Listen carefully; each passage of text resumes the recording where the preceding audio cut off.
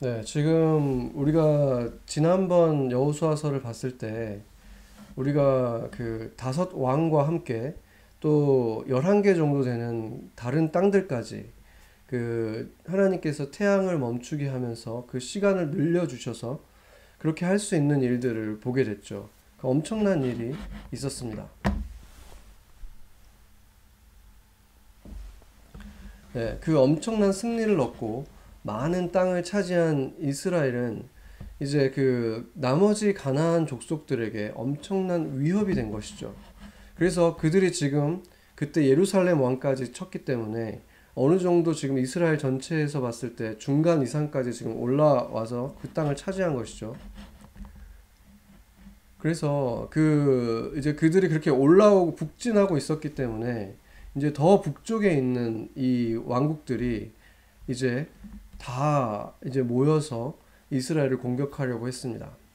그 중에서 이제 가장 큰 왕국이 하솔이라고 했죠. 하솔이라는 이 나라의 왕은 나중에 사사기에도 또 이 등장을 하는데 야빈이라고 하죠. 이 야빈이라는 것이 사람의 이름이 아니라 그 이집트의 왕을 파라오라고 부르는 것처럼 야빈이라는 것도 그 칭호인 것입니다. 그래서 굉장히 강력한 왕국이었고 그 주변에 있던 다른 모든 그 여기에 언급이 된 부족들도 있고 그냥 언급 이름 자체도 언급이 안 된 그 그쪽에 있는 모든 족속들이 다 하나의 엄청난 연합군을 이루었는데 그 숫자가 얼마나 많았던지 해변에 모래같이 많았다 이렇게 말을 하죠. 그래서 그 해변에 모래처럼 많고 말과 병거들도 심이 많은 그 엄청난 대군과 이제 이스라엘이 맞붙게 됩니다.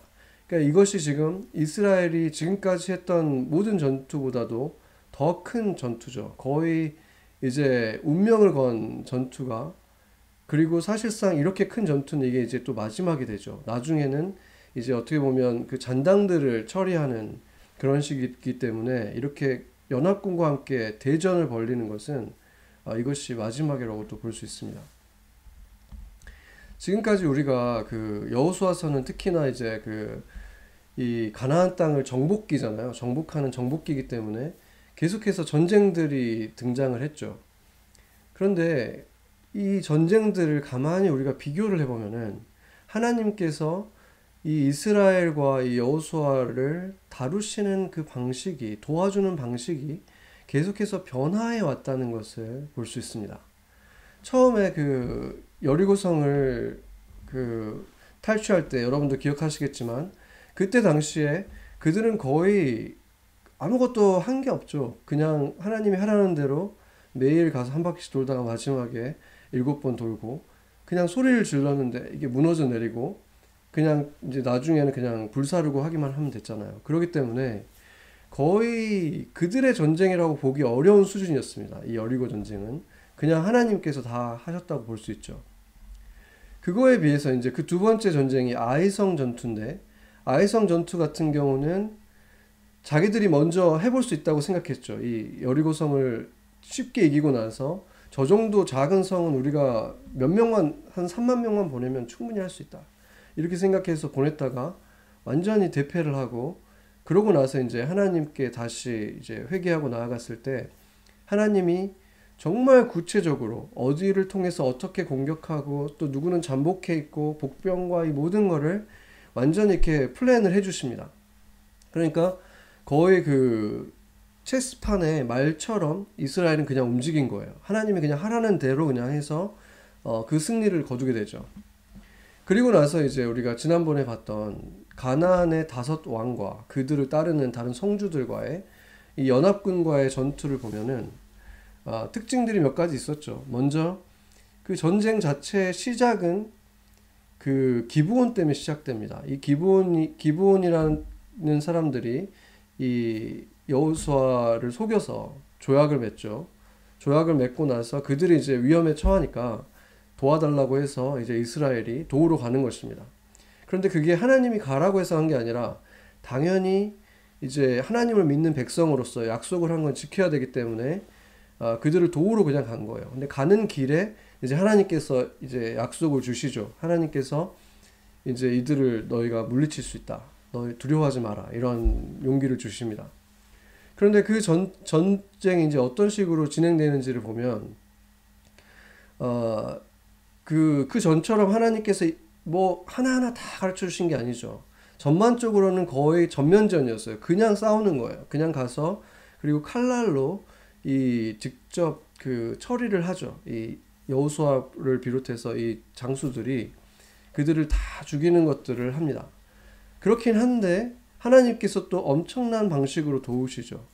그들이 숫자가 너무 많으니까 그 시간을 놓치고 나면은 또 이 전쟁이 길어질 수 있는데, 하나님께서 그 태양을 멈추는 놀라운 일을 하셔서 시간을 늘려주셨죠. 그래서 며칠 동안 싸울 거를 하루 만에 물리칠 수 있게 도와주셔서 그들을 거의 진멸하고, 또 그 다음에 이제 그러고도 그 다 물리치지 못한 적군들은 하나님께서 우박을 내려서 그들을 다 멸절시키셨다.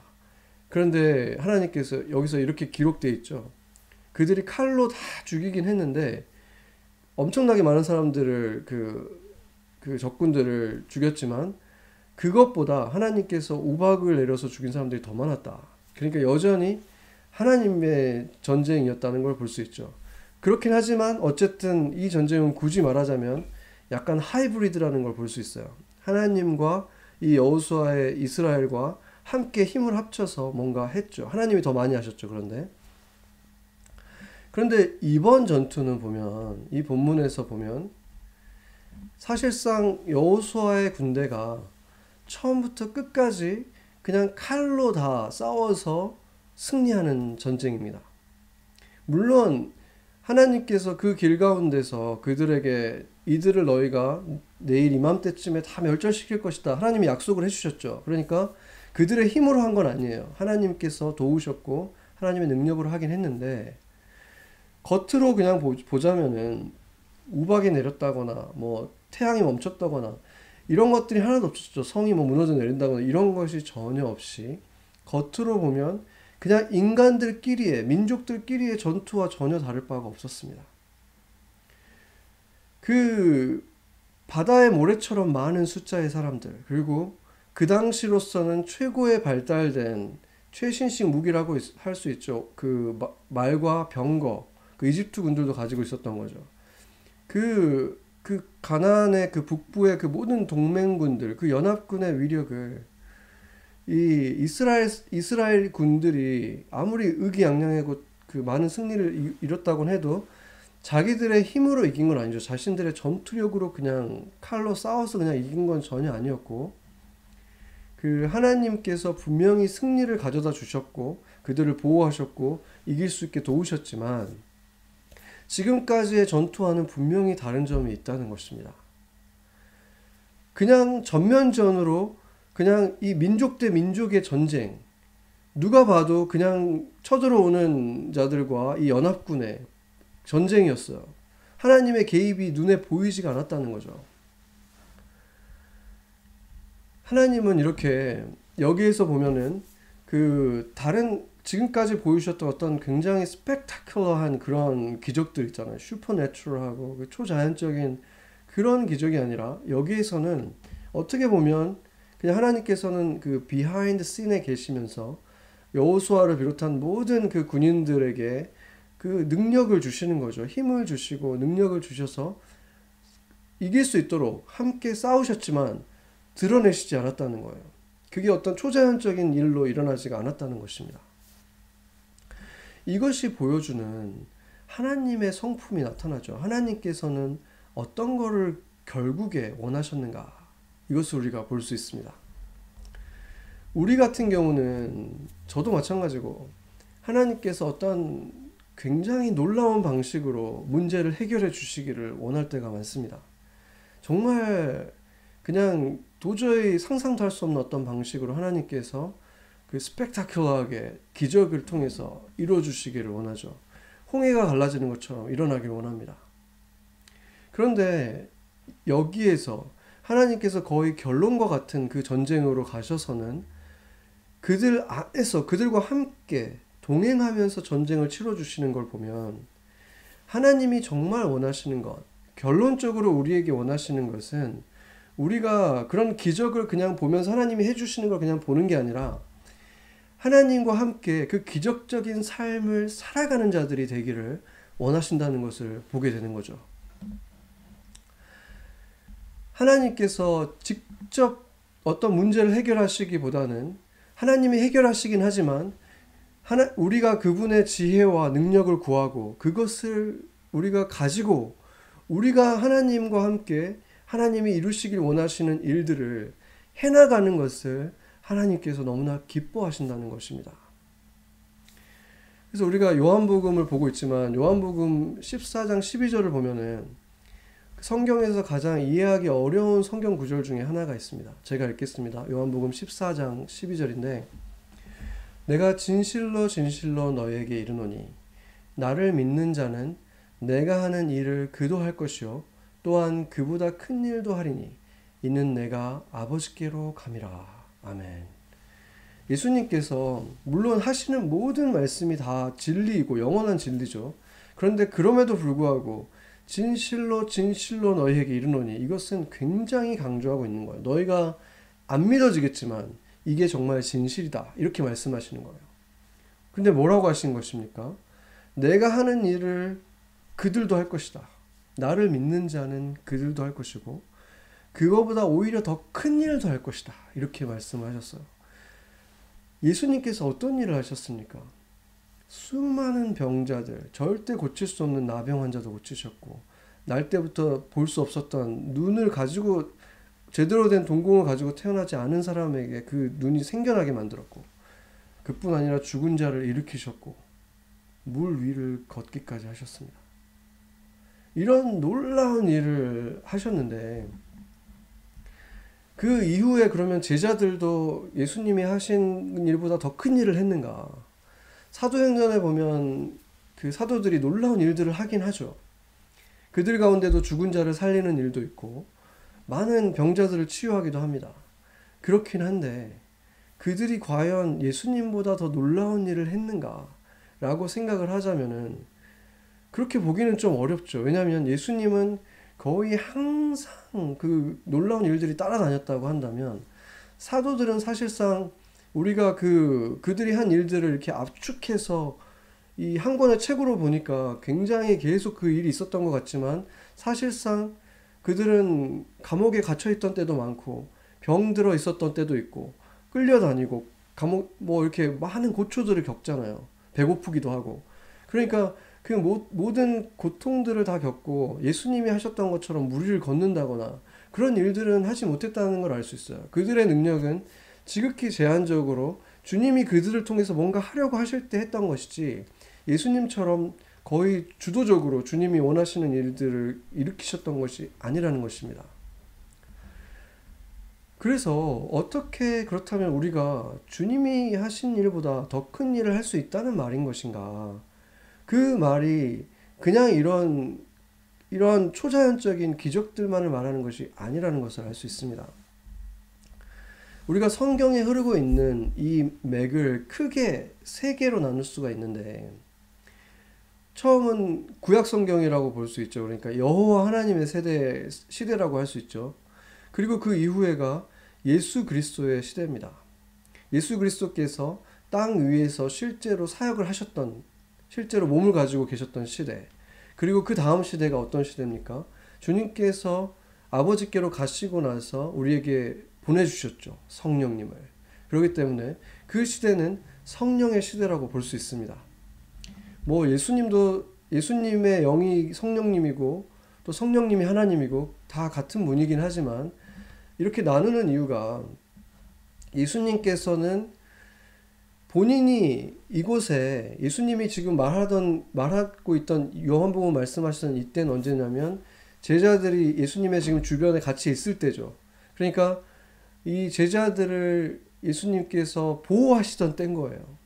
예수님께서 모든 일들을 예수님이 해주시고 그들은 그냥 따르면서 거의 배우고 하던 그런 때인 거죠. 그렇기 때문에 예수님이 보호막처럼 있고 예수님께서 모든 것을 다 하셨기 때문에 그들은 어떻게 보면은 아직도 굉장히 그냥 문화생들처럼 스스로 할 수 있는 것들이 별로 없었습니다. 그런데 이제 예수님이 아버지께로 가면서 이제 성령님을 보내주면서부터 이제는 하나님과 직접 하나님께 성령님을 구하고 이 성령님이 주시는 능력을 가지고 직접 행하게 되는 그것이 바로 이제 사도행전에 나타난 거죠. 예수님처럼 놀라운 기적을 행했다기보다는 오히려 예수님처럼 담대하게 죽음도 두려워하지 않고 그들이 그렇게 살아갔던 것들을 복음을 전했던 그 모습들이 예수님이 말씀하시는 성령을 갖게 된 자들이 마치 여러 사람들인데 다 작은 예수처럼 그렇게 살아가게 되는 그것이 바로 내가 말하는 컬렉티브리 굉장히 큰 일을 하는 거잖아요. 예수님 혼자 그냥 인간으로 계셨던 그거에 비해서 성령을 통해서 이렇게 많은 사람들이 예수님처럼 부족하지만 이런저런 모습으로 예수님처럼 행하면서 살아가게 되는 것. 그것이 굉장히 놀라운 능력을 발휘하기 시작한 거죠. 그렇게 이 제자들을 통해서 교회들이 세워졌고 이 세워진 교회들은 지난 2000년의 인류 역사 동안에 가장 위대한 무브먼트였다는 것은 누구도 부정할 수가 없습니다. 그리고 2000년이 지난 이후에 지금은 어떻습니까? 상황이. 23억 명에 달하는 사람들, 2.3 billion people이 예수 그리스도가 나의 주인이다. 그분이 나의 주님입니다. 라고 고백을 합니다. 물론 그 가운데에는 아직 예수님을 인격적으로 만나지 못한 그런 사람들도 있기 때문에 그런 사람들을 다 제외한다고 하더라도 진정으로 예수님을 주인으로 모시고 있고 지금 이렇게 예배하기 어려운 상황 속에서 예배를 너무 하고 싶어서 간절한 마음을 갖고 있는 이런 사람들을 아무리 적게 잡는다고 하더라도 예수님 수대에 예수님께서 승천하실 때 한 500여 명밖에 안 됐잖아요. 그 숫자하고 지금 비교가 되겠습니까? 지금 빌리언 피플이 지금 예수님을 그렇게 예배하고 있고 사랑하고 있고 주님이라고 고백하고 있으니까 이건 비교가 안 되는 거죠. 그리고 그때는 정말 작은 지오그래피컬리로 작았잖아요. 근데 지금은 모든 대륙, 모든 언어, 모든 피부색을 가진 온 열방이 같은 찬송가를 부르고 같은 하나님의 말씀을 가지고 말씀을 듣고 또 그것을 가지고 묵상하고 기도하고 이렇게 자신들을 위해서 이 예수님께서 죽으시고 부활하셨다 하면서 이 부활절에도 어떤 방식으로든 어떻게든 예배를 드리기 위해서 어떤 방식이든 찾아서 예배를 드렸다는 것입니다.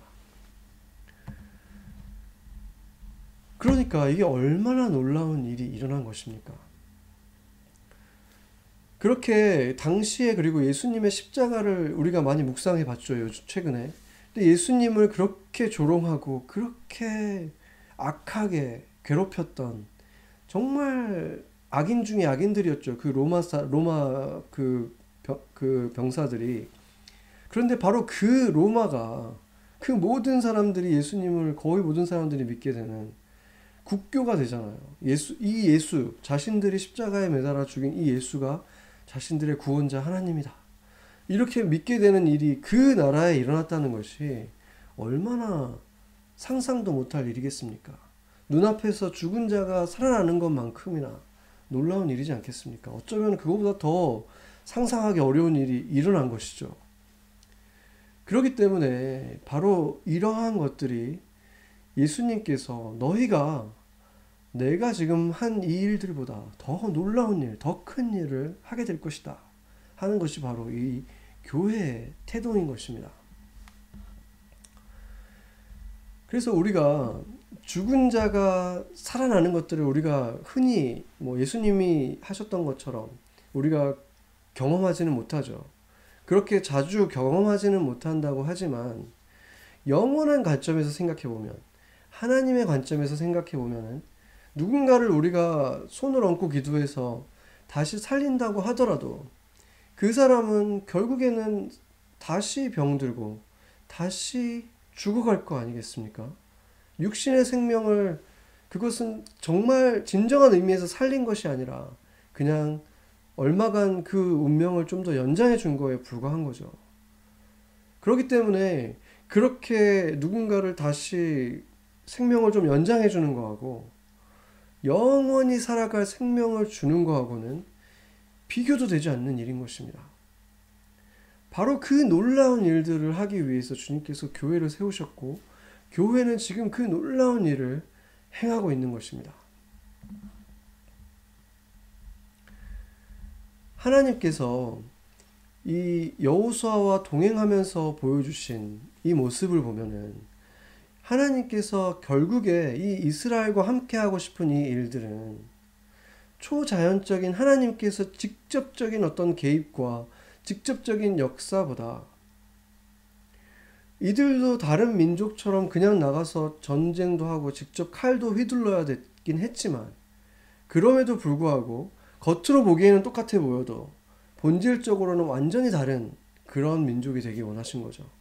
본질적으로는 그들이 하는 싸움이 아닌 거죠. 그들이 칼을 휘두르고 있고 그들이 걸음을 걷고 있고 나아가고 있지만 결국에 그들이 나갈 수 있는 것은 자신들을 의지하는 것이 아니라 바로 주님을 의지하고 주님의 능력을 의지하고 지혜를 의지하고 그분을 신뢰하는 마음을 가지고 그 전쟁에 나아가고 있는 실제로는 아주 다른 그러한 민족이 그러한 전쟁을 하는 민족이 되기를 주님께서 원하셨다는 것입니다.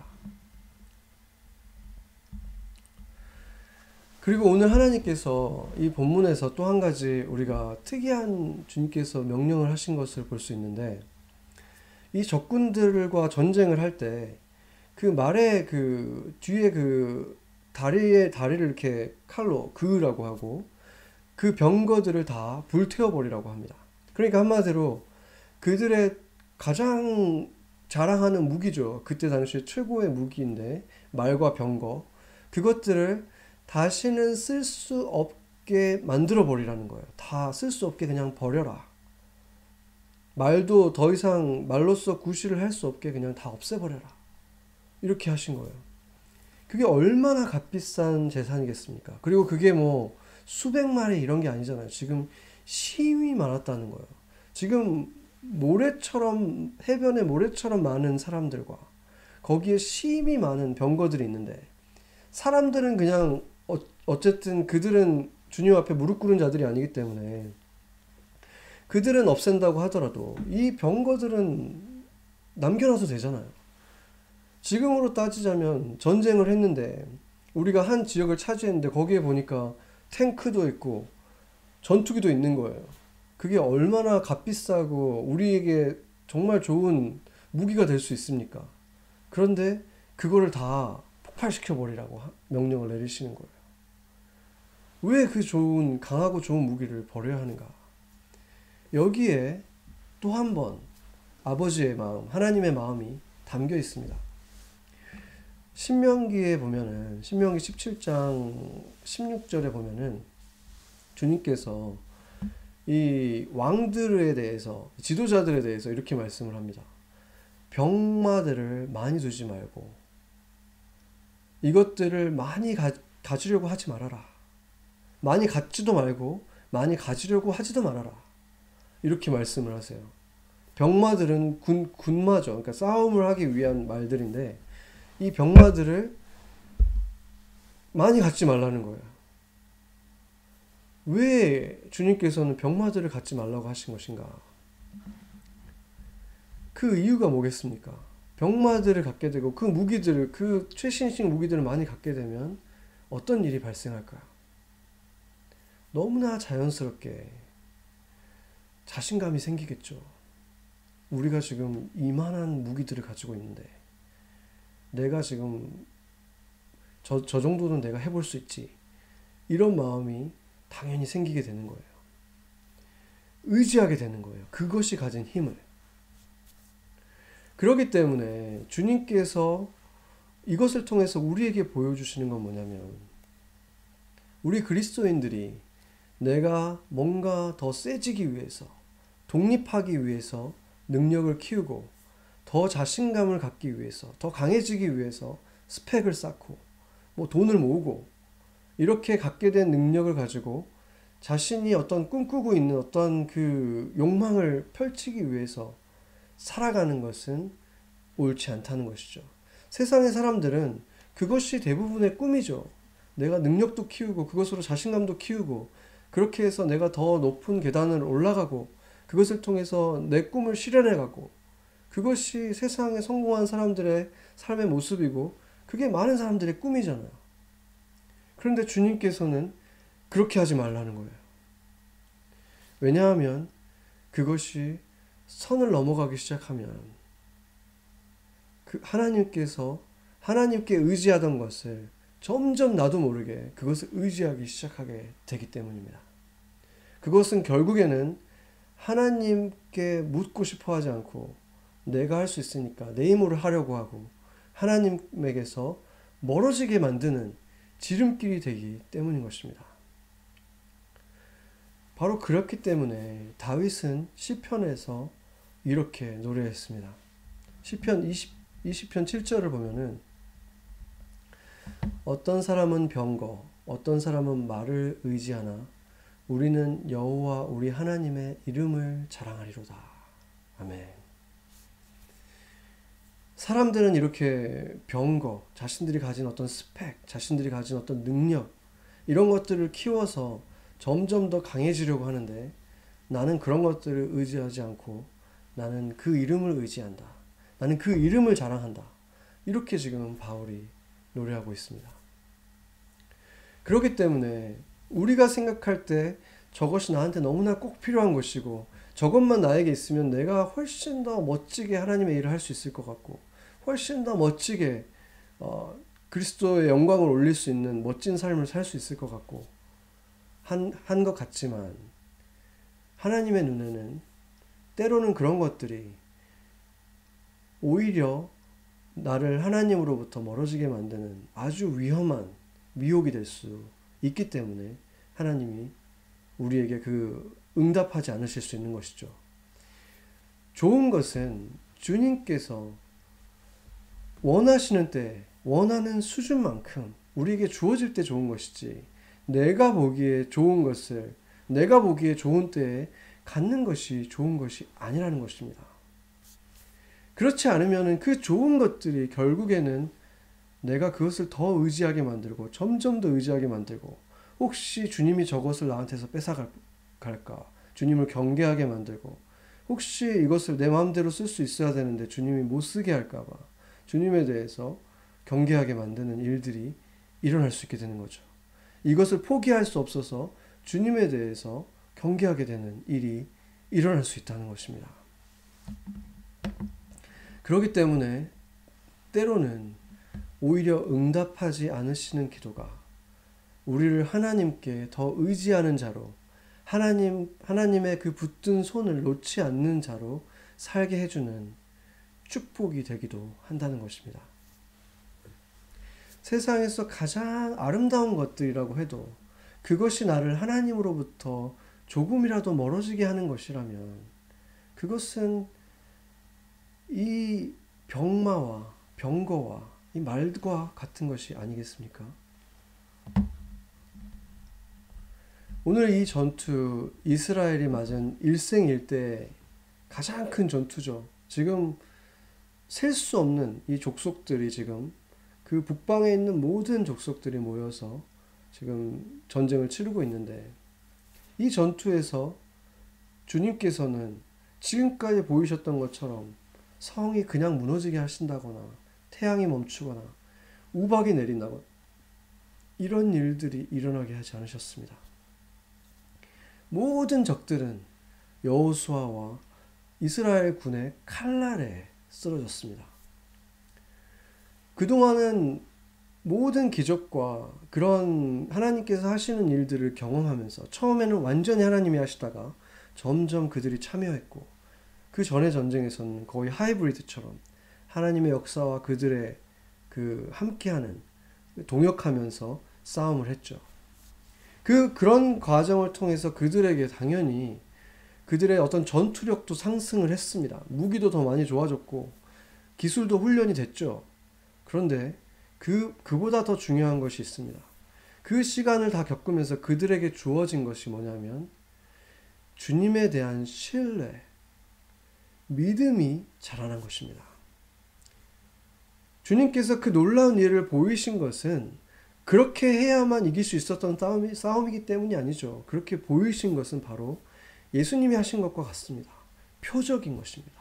표적이 무엇입니까? 나를 믿어도 좋다. 내가 믿을 만한 자다.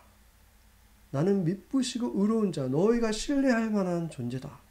이것을 보이신 것이 표적이에요. 그것을 믿게 하기 위해서 주신 표시, 이것을 봤으니 이제 너희는 이제 나를 믿어라. 그러니까 표적은 과정일 뿐이지 그것은 결국에는 표적이 없이도 믿음으로 주님과 동행하는 그 결론으로 가기 위한 어떻게 보면 굉장히 시작 단계, 그 초등 단계 하나님의 역사였다는 것입니다. 하나님의 목적은 처음부터 거기에 있었다는 것입니다. 스펙타클한 그 기적에 의존하는 백성들이 아니라 하나님의 자녀를 자녀답게 주를 의지하면서 담대하게 적 앞에 나서는 그러한 우리가 되기를 원하셨다는 것입니다. 하나님께서 처음 만드신 아담에게 하셨던 것까지 한번 생각해 보세요. 아담에게도 일을 주셨어요. 온 창조물들의 이름을 짓게 하셨고 그들을 다스리게 하셨습니다. 하와와 함께 다스리라고 하셨죠. 하나님께서 더 잘 다스릴 수가 없어서 아니면 일손이 모자라서 아담에게 시켰겠습니까? 그렇지 않죠. 하나님은 원래 그것을 기뻐하신 거예요. 오늘 제 7살 난 아들 다니엘이 저랑 이제 코로나 얘기를 하게 됐어요. 근데 저한테 그 얘기를 갑자기 물어보더라고요. 아주 어려운 신학적 질문을 했죠. 하나님은 왜 코로나 바이러스를 없애버리지 않냐고 물어보는 거예요. 물론 근데 제가 이제 마침 이 말씀도 준비하고 있었고 저도 뭐 기도하고 있었던 일이기 때문에 제가 이렇게 말해줬습니다. 그게 뭐 완벽한 답이라고 생각하진 않지만 분명한 한 가지 이유는 하나님께서 그냥 그것을 없애버리시지 않는 이유는 주님께서 우리와 함께 그 일을 하기를 원하시기 때문이다. 제가 이렇게 말했어요. 그러면서 덧붙여서 내가 혼자서 이 가든에서 뭐 낙엽을 긁어낸다거나 가지들을 줍는다거나 이런 것을 아빠 혼자도 할 수 있고 그렇지만 너가 같이 하고 은유랑 다 같이 그걸 하면 아빠가 훨씬 더 행복하고 기쁜 것처럼 하나님도 그러신 것 같다. 제가 이렇게 말을 했습니다. 지금 온 세계는 정말로 전쟁터와 같죠. 그런데 사실은 이것은 코로나 바이러스 때문만은 아닙니다. 코로나 바이러스라는 것이 가장 큰 지금 이슈가 되고 있고 그것이 정말로 큰 문제이고 많은 사람들이 그걸로 인해서 피해를 받고 죽어가고 있기는 하지만 그 문제의 이면 속에는 자국 우선주의와 서로에 대해서 믿지 못하고 도우려고 하지 않고 하는 그것으로 인한 피해가 어떻게 보면 더 클 수도 있습니다. 이기주의인 것이죠. 그 이기주의가 팽배하고 있던 이 세대를 생각해 봐야 될 것이고 또 이 세대가 가지고 있던 물질 만능주의, 돈이 가장 많은 사람이 가장 존경받는 사람이 되는 것, 이런 물질 만능주의가 너무나 팽배했던 이런 시대, 그리고 또 입에 담고 싶지도 않은 부끄러운 일이지만 어느 순간 많은 사람들이 드러내지 않지만 가지고 있었던 인종주의, 그리고 어느새 서비스업처럼 되어버린 교회의 민낯들, 이러한 것에 대해서 우리는 지금 전쟁을 치르고 있는 것입니다. 그리스도인들도 세상 사람들처럼 병거를 더 갖기를 원하고 병마를 더 갖기를 원하고 아니면 초자연적인 스펙타클한 그런 기적들만 일어나기를 목을 매다가 그 일이 일어나지 않으면 또 실망하고 하나님께 고개를 돌리고 이런 것들이 반복되고 그런데 지금 이러한 전쟁 속에서 주님이 정말 우리에게 보고 싶은 것은 뭐겠습니까? 이 전쟁을 결국에는 승리하게 하실 주님을 신뢰하면서 주님이 과연 내가 지금 뭘 하길 원하시는 걸까? 나와 함께 걷고 싶은 곳은 어디인가? 내 마음이 어디를 향하길 원하실까? 어디에 닿길 원하실까? 그 사람들을 생각하면서 작은 사랑과 관심을 갖고 그것을 표현하고 안부를 묻고 또 혹시 기도해 줄 것이 혹시 없는가? 이런 것을 묻고 그것이 무엇이든지 간에 그것을 주님께 묻고 주님께서 어떤 마음을 주시면 즉시 순종하면서 행하고 하는 그것이 아니겠습니까? 해변의 모래들처럼 그 얼마나 많은 걸 셀 수 없는 거잖아요. 그 무수한 적이 있어도 최신식 무기를 가지고 있고 그 거인 같은 모든 족속들이 모여서 우리를 둘러싸고 있어도 하나님이 함께 하시면 그들은 우리의 상대가 되지 않습니다. 그것은 이스라엘의 무기가 더 강했다거나 그들의 전투력이 더 강해서가 아니라 하나님을 신뢰하면서 그 디딘 걸음 하나, 믿음의 걸음, 그 신뢰 하나, 그 칼끝에 하나님의 영이 함께 하셨기 때문에 승리한 것입니다. 하나님이 우리와 함께 우리같이 평범한 사람들과 함께 걷길 원하는 일들도 세상 사람들이 보기에는 그냥 사람이 하는 일 같이 보일 수 있고 지극히 평범하고 별로 가치 없는 일처럼 보일 수도 있겠지만 사실은 그것이 하나님과 함께하는 일이라면 어떤 일이 되었든지 간에 그것은 영원한 가치를 가지는 일이 되는 것입니다. 지금 하나님께서 여러분과 함께 하고 싶은, 걷고 싶은 평범해 보이지만 영원히 내가 기뻐하게 될 일, 영원히 내가 하나님 안에서 정말 보람을 느낄 그 일, 만족하게 될 그 일은 무엇입니까? 어떠한 기적보다도 하나님께서 나와 함께 이루고 싶은 그 일은 무엇입니까? 그 기적의 걸음은 어디로 향하고 있습니까? 어디로 가길 원하십니까? 그것을 생각해 보면 좋겠습니다. 같이 기도하시겠습니다.